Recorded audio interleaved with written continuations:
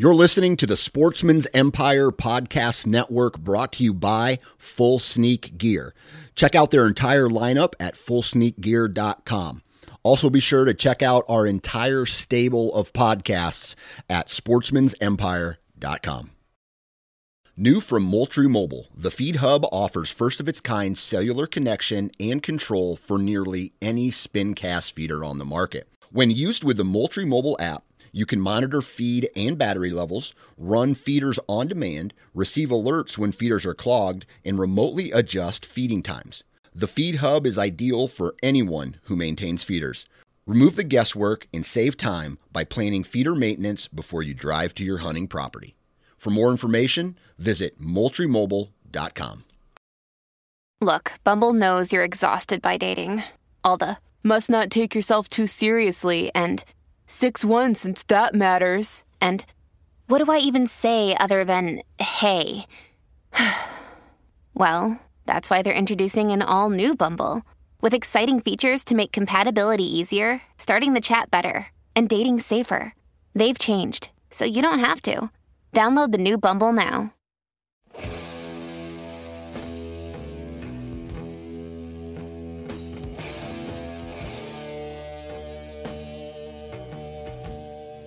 Welcome to the Nine Finger Chronicles podcast, brought to you by Exodus Trail Cameras, the #1 podcast for bow hunting product information and hunting stories from across the nation. And now, here's your nine-fingered host, Dan Johnson. All right, happy Monday, everybody, and I am still fighting this sinus infection that I probably picked up from the ATA show. It's probably a mixture of thousands of handshakes, staying up too late, and drinking too much brown liquor. So it's probably my own fault I got this. But I'm alive, I'm still here, and I'm still putting out a podcast.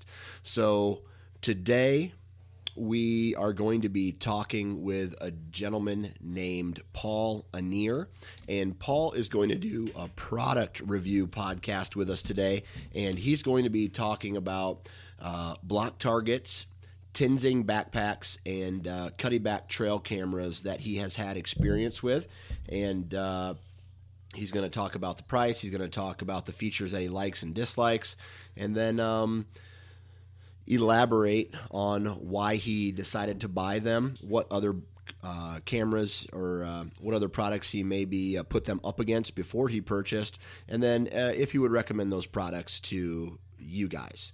So I'm going to keep this intro short because it actually hurts to talk, but I'm a man, so I'm not going to complain about that.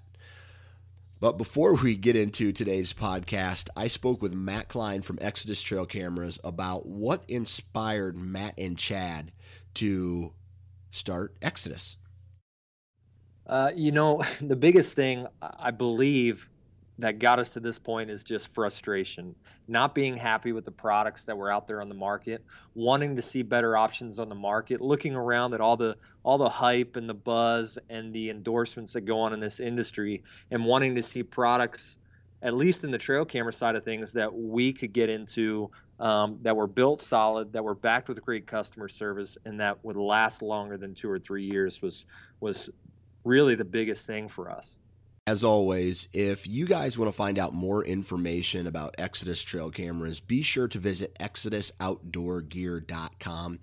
And as you're browsing through their website and you do decide to purchase a trail camera, use the code 9FINGERS. That's the number 9 followed by the word fingers, no spaces, and you will receive $20 off of your purchase. Now, let's get into today's podcast with Paul Anier.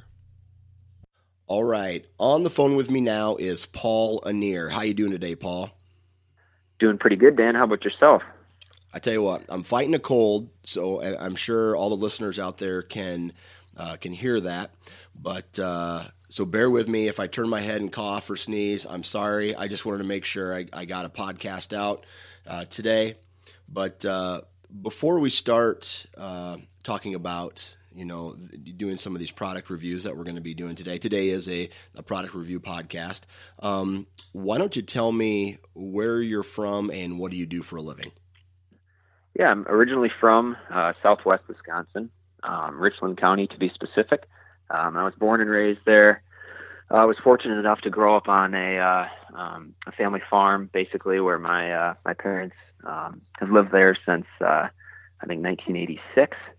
They've had 40 acres for quite a while, and then in the early 2000s acquired some more land, and now we are up to my parents are up to about 120 acres in Richland County. So it's a great area to be from, to grow up, and especially to hunt and fish.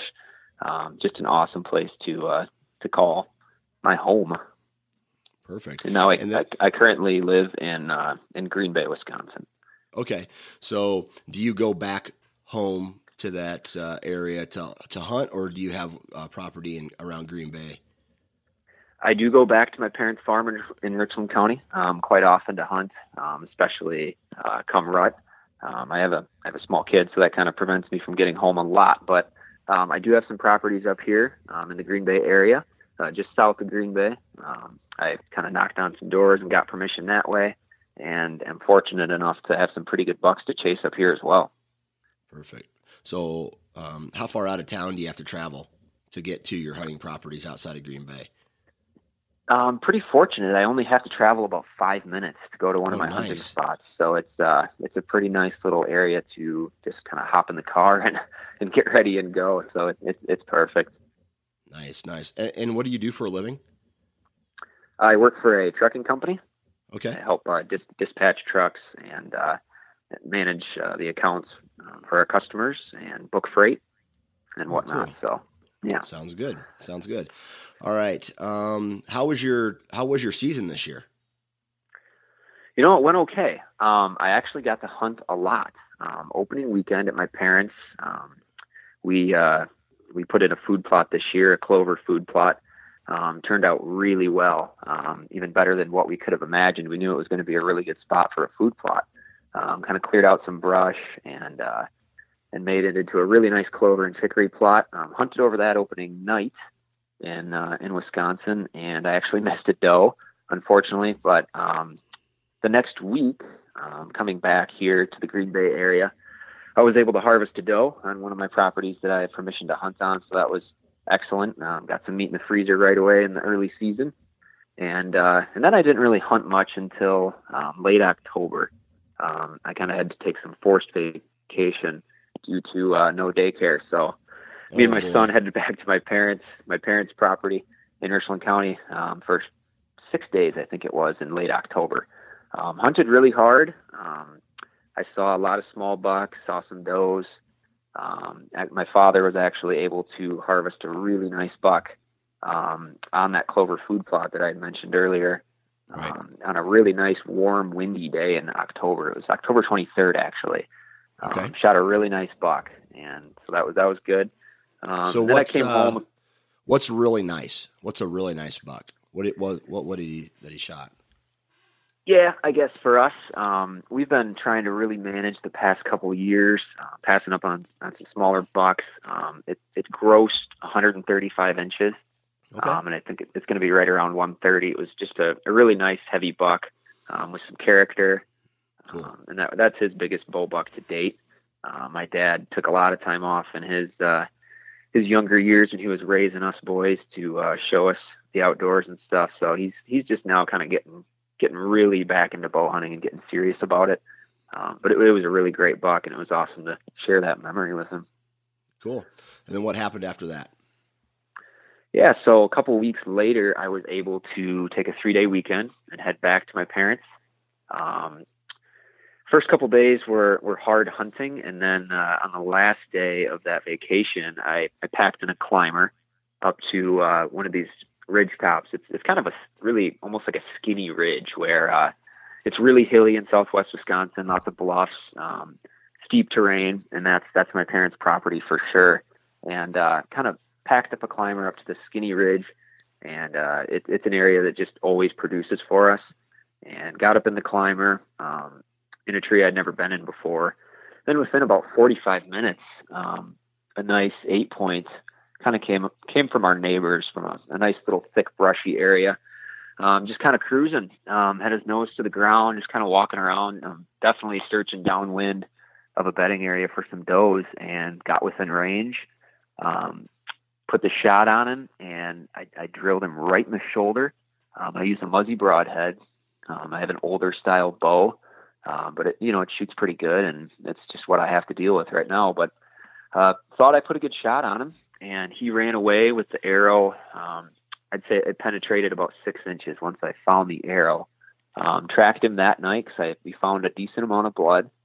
Tracked him for 150 yards that night for a couple hours, because then we just started looking for a white belly in the area that we thought he might go to. Right. We ended up backing out. We didn't go any farther than that blood trail. We kind of stayed where the blood trail ended and searched side to side.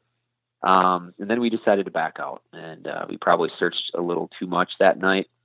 The next morning, woke up right at first light, went out and searched for him again, found just droplets of blood on a trail that he ended up taking that we hadn't found the night before.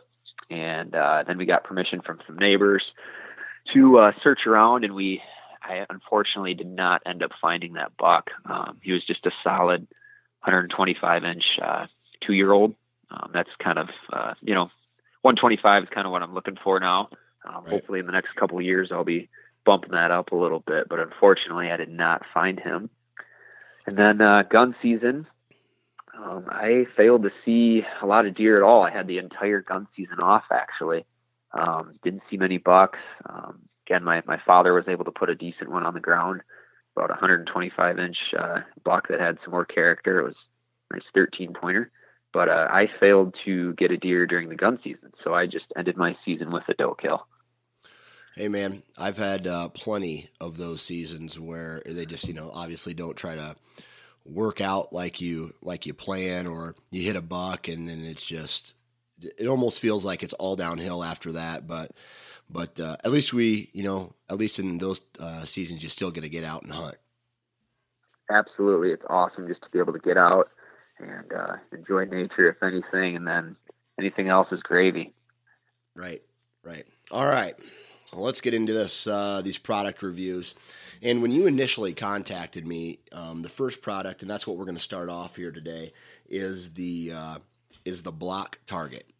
And you mentioned in there about it being easy to throw out and then just get your archery practice in.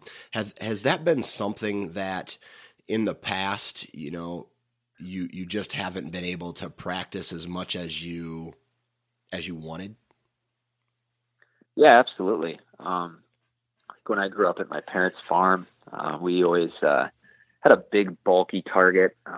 Also, way back in the day, my dad would break out some hay bales. I know a lot of people out in the country have done that as well. I'm sure I'm not the only one.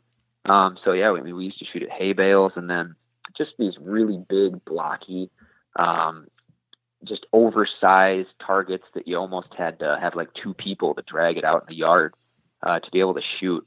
So it's kind of a new experience for me, because this is so mobile, and you could just really take it anywhere. I mean, you could put it in a small car in the trunk and drive it out to, like some public land and shoot. That's kind of what I've done before. I shoot in my basement some. So it's just a very versatile target, and it's just overall a pretty good product. The more you use the broadhead side of things, the more damage it does to the actual target. So have you noticed that there is really heavy wear when you do decide to shoot broadheads? Yeah, I have noticed that a little bit. To be honest, I wouldn't say it's a huge difference from shooting the field tips. It seems to hold up pretty good with the fixed blade broadheads that I shoot, as long as you're careful with the removal and don't twist the arrow side to side. You're going to remove some foam, and you're not going to want to shoot, 80-20, broadheads to field points. I'm trying to make it like a 70-30 percentage. I really like to shoot my broadheads and make sure those are tuned in. And this seems to be a really good target to do that. But yeah, you're going to get that foam removal, especially if you're shooting broadheads at the same target point, you're trying to really group those arrows, you're going to get some foam removal. Okay. So where do you store it? Is this something that you keep outside the entire year, or do you bring it into your garage and then take it out whenever you want to hunt? Right now it's stored in my basement. Okay. I like to shoot in my basement some. I have a decent sized basement where I'm able to shoot about 16, 17 yards. Okay. So I just store it down there. I kind of have a little nook corner where I have all my hunting stuff, and it's compact and small enough to where it doesn't take up much room. Okay. So then when you're down there shooting this, do the arrows, do they blast all the way up to the fletchings, or does it do a really good job of stopping the arrow before, it starts popping out to the other side? Yeah, it does a really good job of stopping the arrow. I don't get a whole lot of penetration. It seems to really stop that arrow good because of that layering system, I think. That's what's nice about that. So arrow removal is easier since it doesn't get so far, but arrow removal from this target can be a little bit difficult. It's just because of that layer. I think it makes it, right, stop harder, and then to pull it back out, it can get a little difficult. Okay. So, and that was my next question. How easy is it to pull the arrows out, of this target with both field tips and broadheads? Yeah, I'd say with broadheads, it's going to be a little bit more resistance. It's not going to be simple. You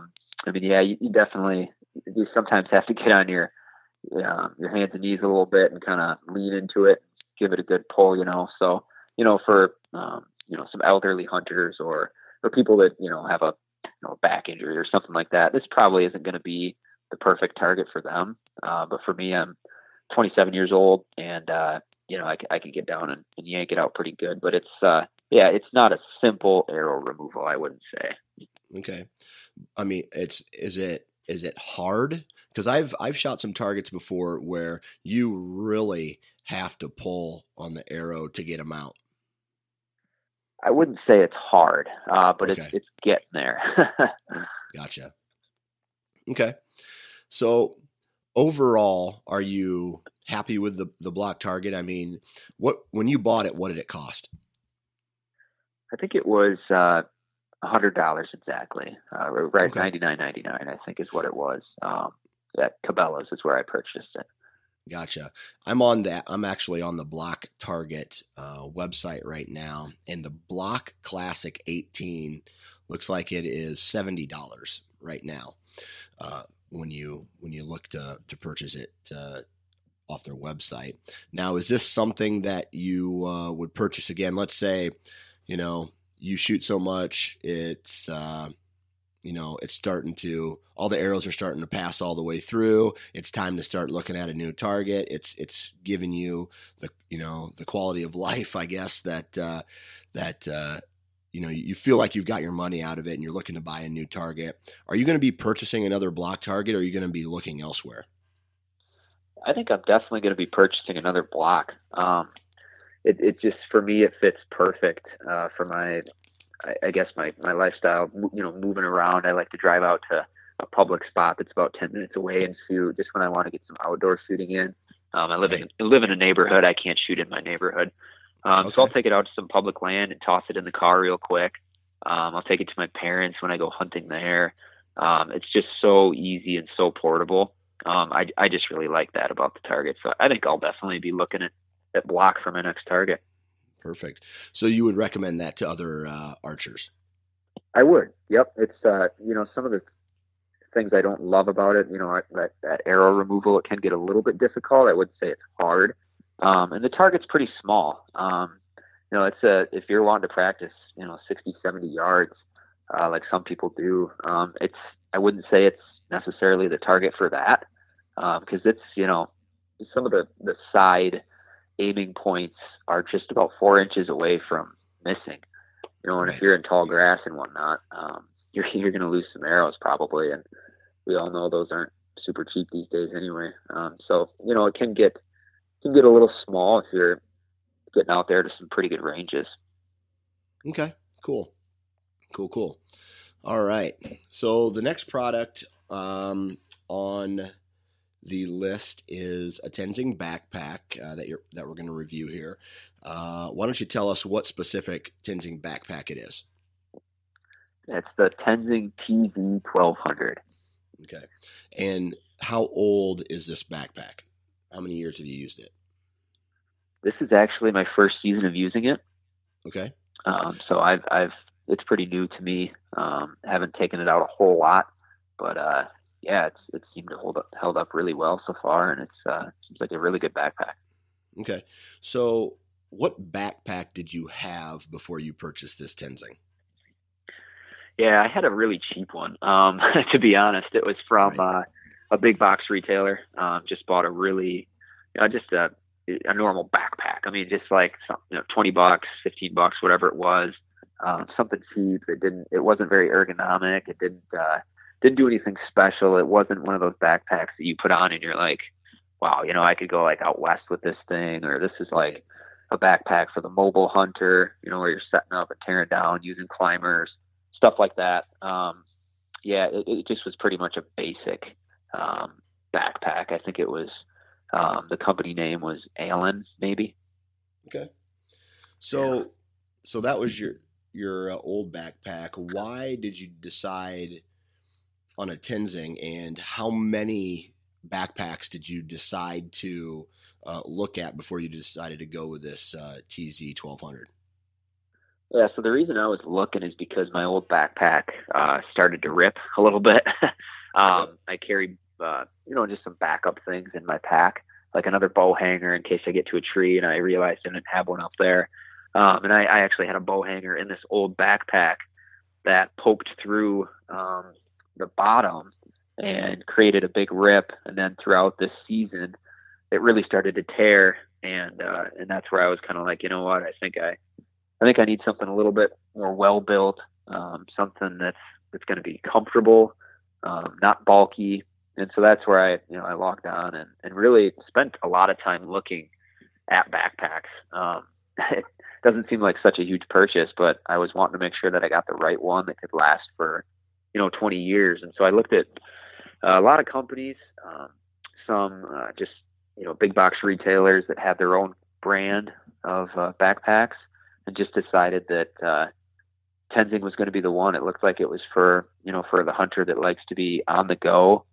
I use climbers every so often, so I like to have something that's really secure and well fit to my back, that doesn't feel like it's sliding off to one side, and stuff like that. So it just seemed like Tenzing was the right fit. Okay. What other brands did you look at? I think I looked at, like I said, just the normal backpacks that some of the big box retailers have, their own brands. I think I looked at, let me look here. I'm going to log on here and look at a website quick. I think it was Dakota was one of the brands, I believe. Okay. Let me verify that. I want to make sure that I got that right. But I looked at, just all the brands out there pretty much, and looked at a price range that was kind of where I was going to be. And this Tenzing seemed to be just the perfect fit. Okay. So what was that price range that you wanted to keep this pack in that price range? What was that price range? It was anywhere for, I think, about 80 to about $120 is kind of was what I was looking to spend. And real quick, it looks like Fieldline was one of the brands I was looking at. Badlands was one of the brands. Okay.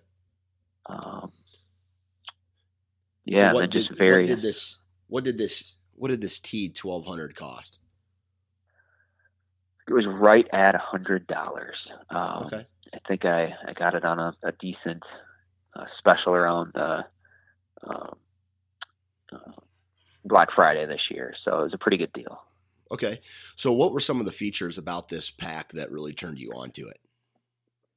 Yeah, well, my old backpack just had like a main compartment, just one huge main compartment. And I really didn't like that for a lot of reasons, because I like to take, if I have a camera back at the house, the trail camera, I like to put a trail camera in there in case I'm putting it back out in the woods. I like to keep my calls, my rattle bag, the wind checker, some trail markers for, if I'm setting up a new stand and I need to get there the next morning, I can put those in there. And the Tenzing has so many compartments that I can, in a few years, once I get it memorized to where I know where I'm putting all these products, it's going to be so simple to be like, oh, my rattle bag is in the first big compartment, or my trail camera backup batteries are in this small compartment in the front. It's got a cup holder compartment here on the side. Right. It's just got so many little areas to put things to where, the hunter who just really likes to take everything with them to the tree, like me, that there's just so many compartments. Once you get it all memorized of where you're going to put things, it's just going to come like second nature to reach in, one of these compartments that it has set aside. Right. So when it comes to, carrying stuff in and out, are most of your stands that you have pre-hung before the season starts, or do you ever do any type of run and gun hunting? I would say 75% of my stand sites are preset. Okay. We have, since my parents have owned their property so long, we have a pretty good idea of where we need to be at a certain time of year. Right. But then there's always those moments where you see something odd and you kind of think, man, I think I should probably be there. So I have a climber that I like. I don't have stick and stand that is very versatile right now. I'd like to add that, but right now a climber is about as versatile an item as I use. So I do a little bit of run and gunning where you're seeing some movement that may change what you previously thought. Gotcha. So I like to, depending on if my stand's hung or not, I like to dress in the tree stand so I'm not so hot walking in. I like, especially for some of my heavy layers. Is there sufficient room in this pack, or able to strap to the back, strap onto your pack, either like a jacket or some overalls or some additional clothing so that you're not sweating when you get to the stand? Yeah, so that's one downside of this pack. It seems like it is pretty small and compact, which I really like. I don't have a whole lot of those really grueling long walks, although I have some short walks up 1,200-foot bluffs at my parents that right. Can get a little sweaty. But yeah, I wouldn't say you could put bulky clothing items in this backpack. It's really not built for that. So that is a downside if you like to, basically walk to the tree in a t-shirt in 20-degree weather like I do sometimes because you get so sweaty. Right. It's not gonna work for that, unfortunately. Okay. So then, are there straps on the outside of it to strap additional gear if needed? Yeah, there is. They have a little mesh pocket here on the very back that could definitely hold, like, I like to keep some trail camera batteries, some AA batteries in my pack at all times in case I'm moving around and I realize I haven't pulled a camera for a while and it looks like the batteries are a little bit low. I can put some batteries there. There are some foam, kind of like an elastic string around the outside of this backpack that you could strap some things into. I would be a little bit leery of that. Just, it looks like it's not going to really hold something super secure, and I don't want to risk losing something in the woods. But yeah, and there's a little, almost like I don't know if the listeners are familiar with looking like a baby carrier. There's almost like a right. little thing in the back here that you could fit some things down in, and it's not a zipper, but it's an outside little area where you can just fit things down, and then those elastic lines around the outside kind of hold that in tight. So whatever product or item that you're going to put in there, it seems like it's going to hold in there pretty secure. So that's kind of a nice feature too. Right. Okay. is there anything about this pack that that you would change if you were the designer, or add to it, or maybe just cut altogether? Yeah, I would say probably those elastic strings on the outside here. It seems like every pack manufacturer seems to add those little draw cord strings on the back of backpacks, and it seems like they never really serve much of a purpose, is what I've kind of noticed. So I would probably cut that out. It just seems like unnecessary, manufacturing on their end, and then it just kind of looks messy on the backpack, and it could get caught on something, and you could get it caught on a tree step, and it could snap and make a noise or something. But overall, it seems like a really quiet backpack. The material is just very, it's almost like a fleece material. It's not, but it almost is. It just kind of feels like that. It's so quiet. So overall, it's a great backpack, but it seems like those draw cords, I would just get rid of those. Now, is there a toggle on that bag where those drawstrings lead that you're supposed to tighten it? There is. Draws? Okay. Yep. I've noticed that. It doesn't seem to get real tight.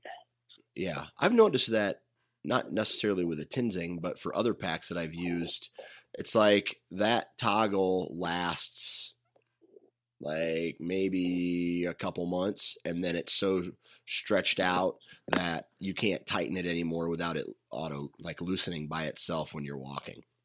Yeah, I agree. And it seems like this one's going to last a little bit longer, but overall, I just think it doesn't, you don't look at it and go, wow, that's for this sort of item to hold in there tight. I think it's just kind of there, and it doesn't make a whole lot of sense.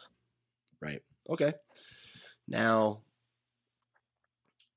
looking back at this purchase, would you have maybe got a bigger backpack, maybe spent maybe a little bit more money on a backpack, knowing what you know now about this backpack, or are you happy with this purchase? I'm pretty happy with it. Okay. It's very ergonomical, and it's small, which I, like you said, you can't really, you can't pack clothes in it, but I guess like I'm gonna walk to my tree no matter what. I'm not gonna, just because I can't pack clothes in my backpack, that doesn't mean I'm not hunting. I'm just gonna hold those clothes or sling them over my shoulder, carry my bow, and it might be a grueling walk, but you're gonna get to the tree because you got to hunt. But it's a small backpack, but it's got a really nice front clip that you can hook around your belly and snap in front of you. And then it's also got one a little bit lower that would, you bring straps around your body and hook it at right about hip height, or a little bit higher, kind of right below your belly button. And it's just, like I said, for the mobile hunter, it doesn't even feel like you have a backpack on. It's so light, and you can't really fit gigantic, heavy items in your backpack anyway. And so there's times where if you're wearing enough clothing, you hardly even know it's on. And if you're using a climber, that's kind of a grueling process to get up in a tree 20 feet in a climber, right? I mean, you're kind of working hard. And the last thing I want is something heavy and bulky on my back to weigh me down. And once I get up in the tree, it's like, oh, I have a backpack on, and it's so small. And, but yet big enough to fit all the necessary things that I would want to hunt with. Other than those drawstrings that connect to that toggle, is there anything else that you are not a big fan of on this? Do you have anything, I guess, critical to say about it? I don't. No, I wouldn't say. I guess there's where you connect both of the straps in the front around kind of just below your belly button. On the back of the backpack, there's like a green pattern. Like the whole backpack is the same product feel. It's like the same material. And then once you get lower around this area that you would connect just below your belly button, it changes product material, and it's kind of noisy and loud.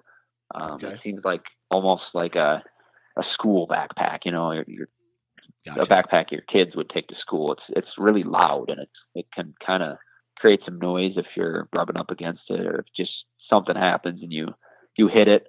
It seems to be pretty loud. So I'm not sure why they changed the product material from the top of the backpack and made it different on the bottom. That's one complaint I would have about it. And I had the guy from Tenzing on this show a while ago. So to all the listeners right now, after this podcast, go check out the Tenzing podcast that I did with a guy named Jay Robert.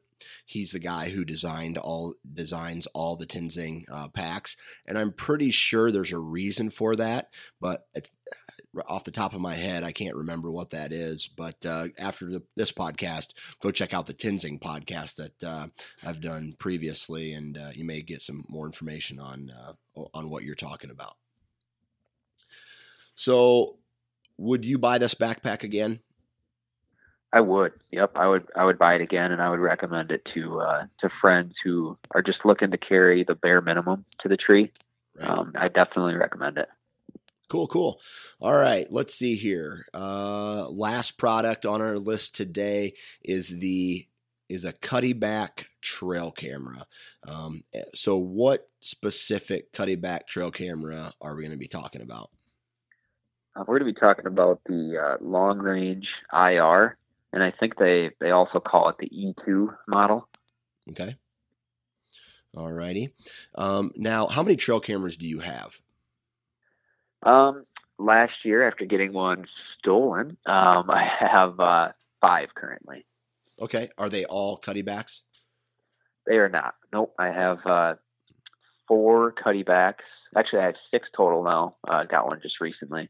6 total, 4 Cuddebacks, a Moultrie, and a Wild Game Innovations that was a gift to me. Gotcha.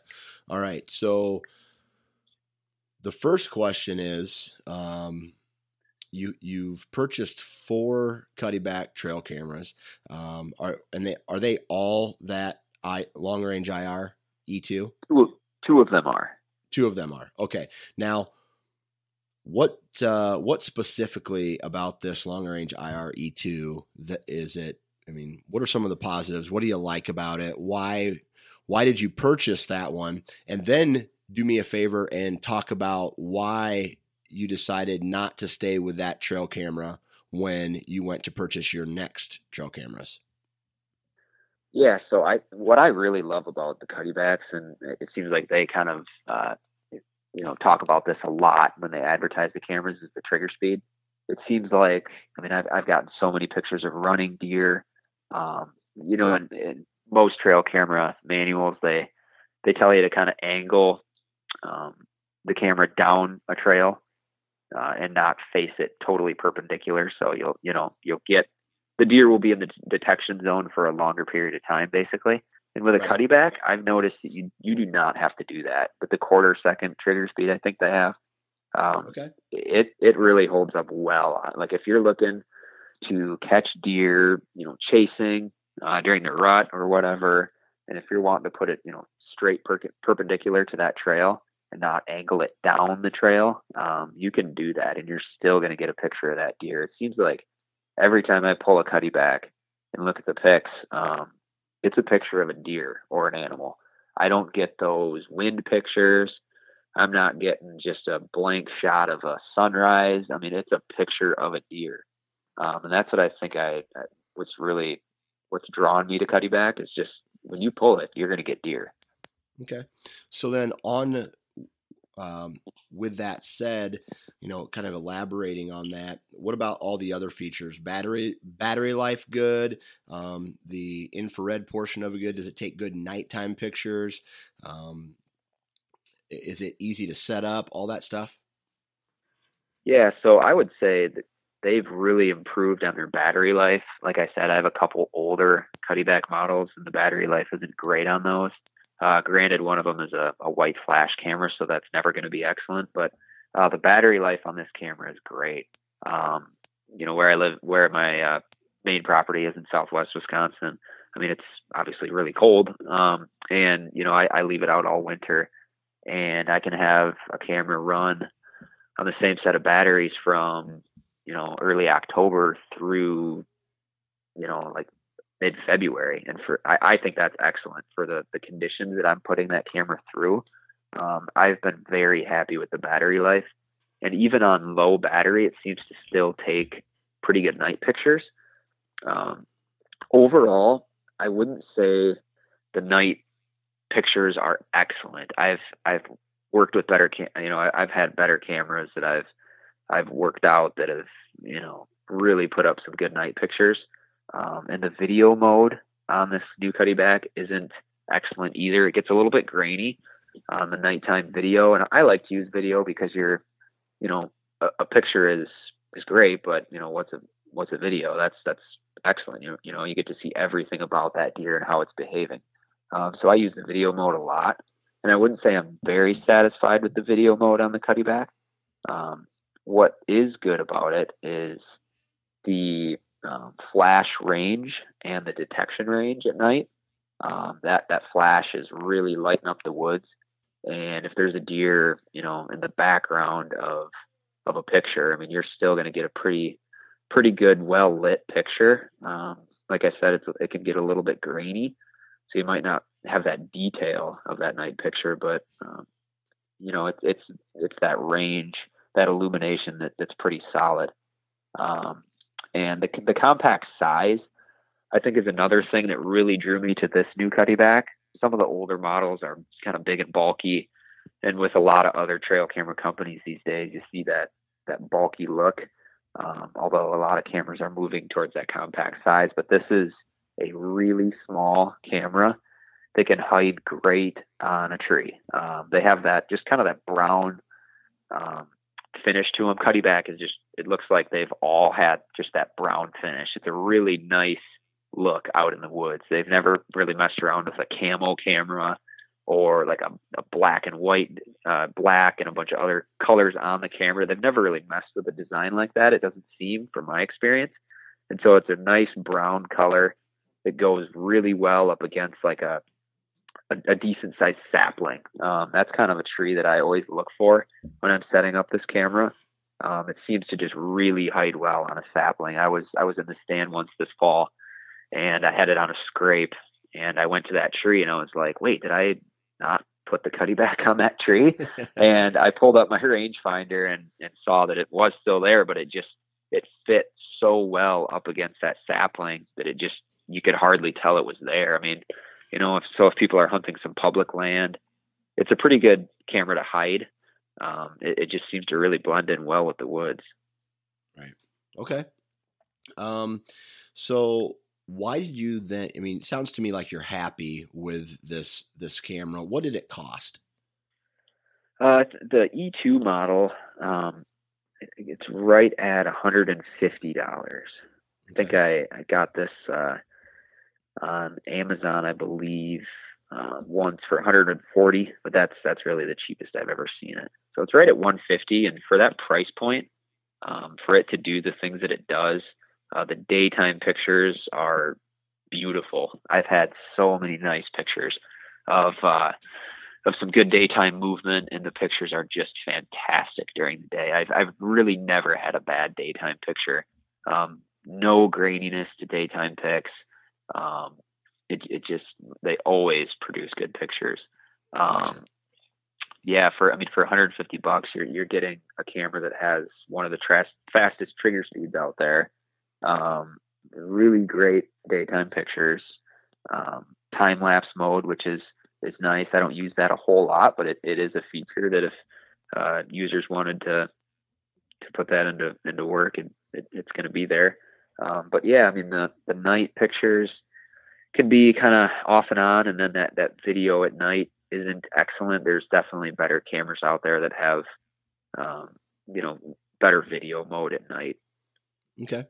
So then why did you decide, if you're happy with this camera, why did you decide to purchase something that is different for the next trail camera that you purchased?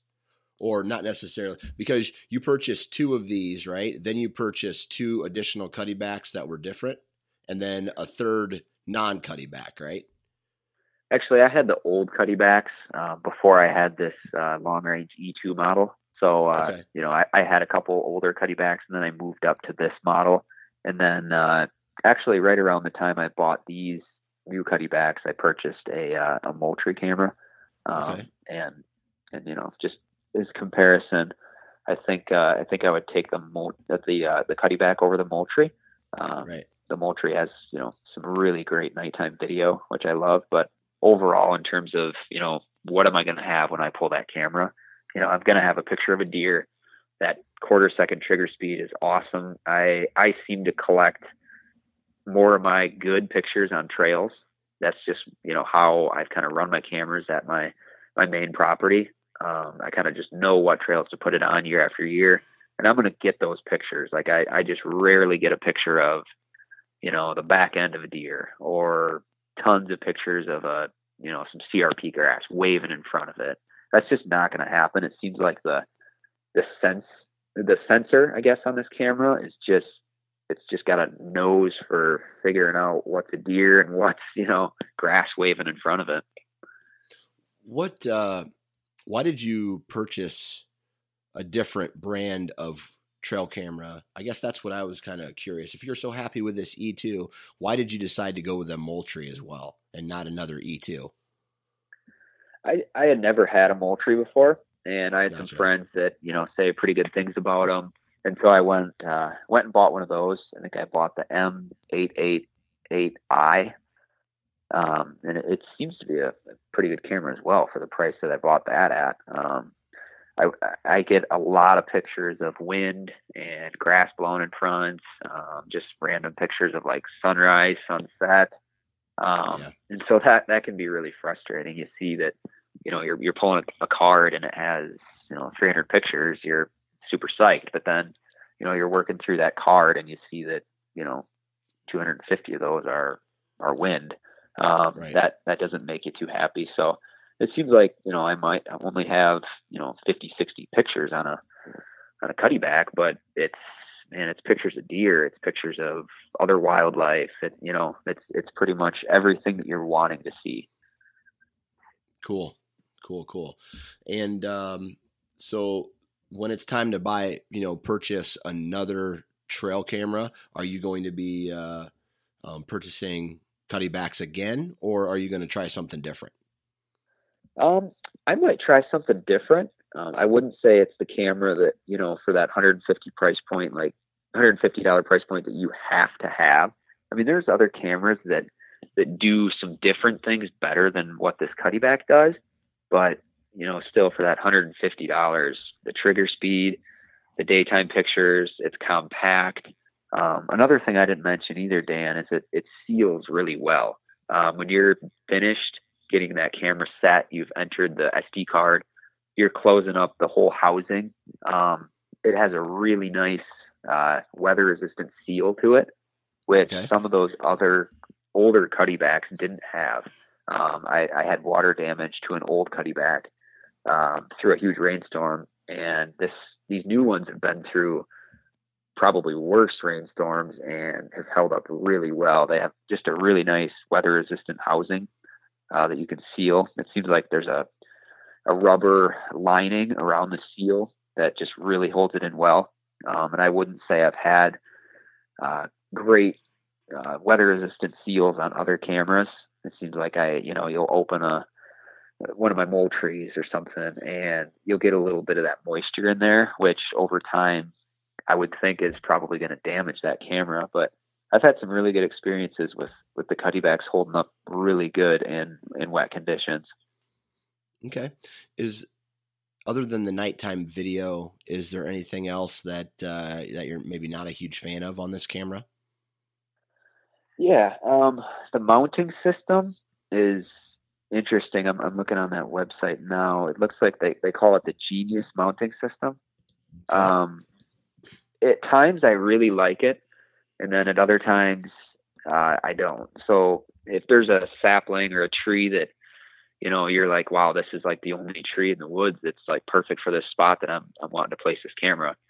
If there's a tree that kind of has some unevenness to it, or it's it goes forward and then back, and then it's just a little bit off, it's not perfectly straight, this mounting system can kind of create some difficulties if you're doing that. What it is a little just a little plastic piece that you put the strap through the middle of that plastic piece, and then you actually slide the camera onto that plastic piece. Okay. So it kind of just clips in almost, and it's really nice for like those perfectly straight saplings that you can find. It, like I said, it hides really well against it, and it mounts on there really easy. But if you're, like I said, if you're looking and you find a tree that's uneven, this mounting system can kind of give you some fits, whereas other cameras kind of just, the actual camera will mount up against the tree, whereas this is not. You're sliding it onto that little plastic piece, so you're kind of at the mercy of how that's designed, right, to fit it really well up against the tree that you're looking for. So it can be positive, and then it can be negative too, because if you don't find the right tree, it's not a perfect system. Gotcha. So and you mentioned that you might be looking for, the next time you go for a trail camera, you might be looking for something different than a Cuddeback. Not because it's poor performing, because you're happy with it, just that you're always up for new type of something different, right? Exactly. I think like I don't know, I listened to the Wired to Hunt podcast, and you and Mark always you're talking about really do your research, and that's I kind of taken that to heart, where I want to find that company that there's just a perfect fit, where you feel like you're supporting this company and they're putting out a really good product and you're just super happy with it. Like I'm kind of one of those people that likes to research my gear and make sure I'm putting in the time to get something that's going to give me what I'm looking for in terms of performance. So I'll be looking at other cameras for sure, but if there's a go-to camera that like, hey, I can't make a decision. I think I did that last summer with this Cuddeback purchase too. I just didn't really know what camera to go with, and I got kind of caught up in the reviews online and was like, well, these people are saying this about this camera and that about this other one, and I just kind of thought to myself, I'm just going to buy a Cuddeback, because I know what I'm getting, and when I can't make a decision, I guess I'm just going to go with the Cuddeback. But yeah, I'm going to be looking at some other camera companies in the future for sure. Right.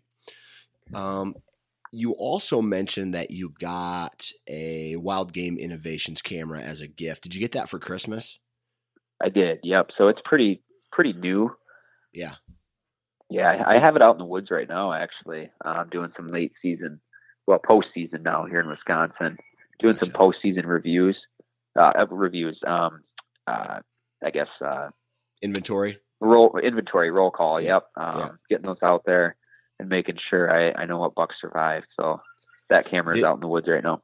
Have you had an opportunity to mess with it at all? I mean, is it performing well, or it's been out since you've got it? Yeah. It's pretty much been out. I took a few pictures with it indoors. Those pictures honestly didn't turn out great. It was kind of a cheaper model. I gotcha. I don't want to say it's a POS or anything like that, but I think right. It's a lower end model from Wild Game Innovation. So I guess I don't have giant expectations from it. I don't think it's going to be a workhorse for me, but if I'm looking at putting it on a random field or something like that, that's probably the camera I'm going to put out there instead of my so-called, workhorse cameras like my Cuddeback. Gotcha. Cool. Well, Paul, I really appreciate you taking time to come on the show. I heard your kid in the background, and I can hear my kid in the background. So our little nap time slot that we scheduled here is over for us. Yeah, that worked out well, though. We made it almost all the way through. Almost. That's good enough for me, right? Exactly. Yeah. Thanks for having me on, Dan. I really appreciate it. First off, I want to say thanks to Paul for coming on the show and reviewing these products with us. Hopefully, this has provided you, the listeners, with a little insight on these products, and maybe it's a product that you would like to look into at some point. Now, as always, thank you to all your listeners for taking time out of your day to download the podcast, listen to it. And if you guys haven't already, make sure you go check me out on Instagram, Twitter, Facebook, and social media and whatnot, because I always put out a lot of content there as well. I post some trail camera pictures and just have some pretty cool conversations with everybody on social media. Another huge shout out to Deer Lab and Exodus, the partners of this podcast. So I really appreciate those two companies for helping me get to where I am today. And then last but not least, if you guys haven't already, go to iTunes and leave a review of this podcast and let everybody know what you think of it. So I'm going to give my voice a rest, and so I can prepare myself for the rest of the week. Hopefully, you guys have a good rest of your week. Thank you very much for tuning in, and remember, wear your damn safety harness.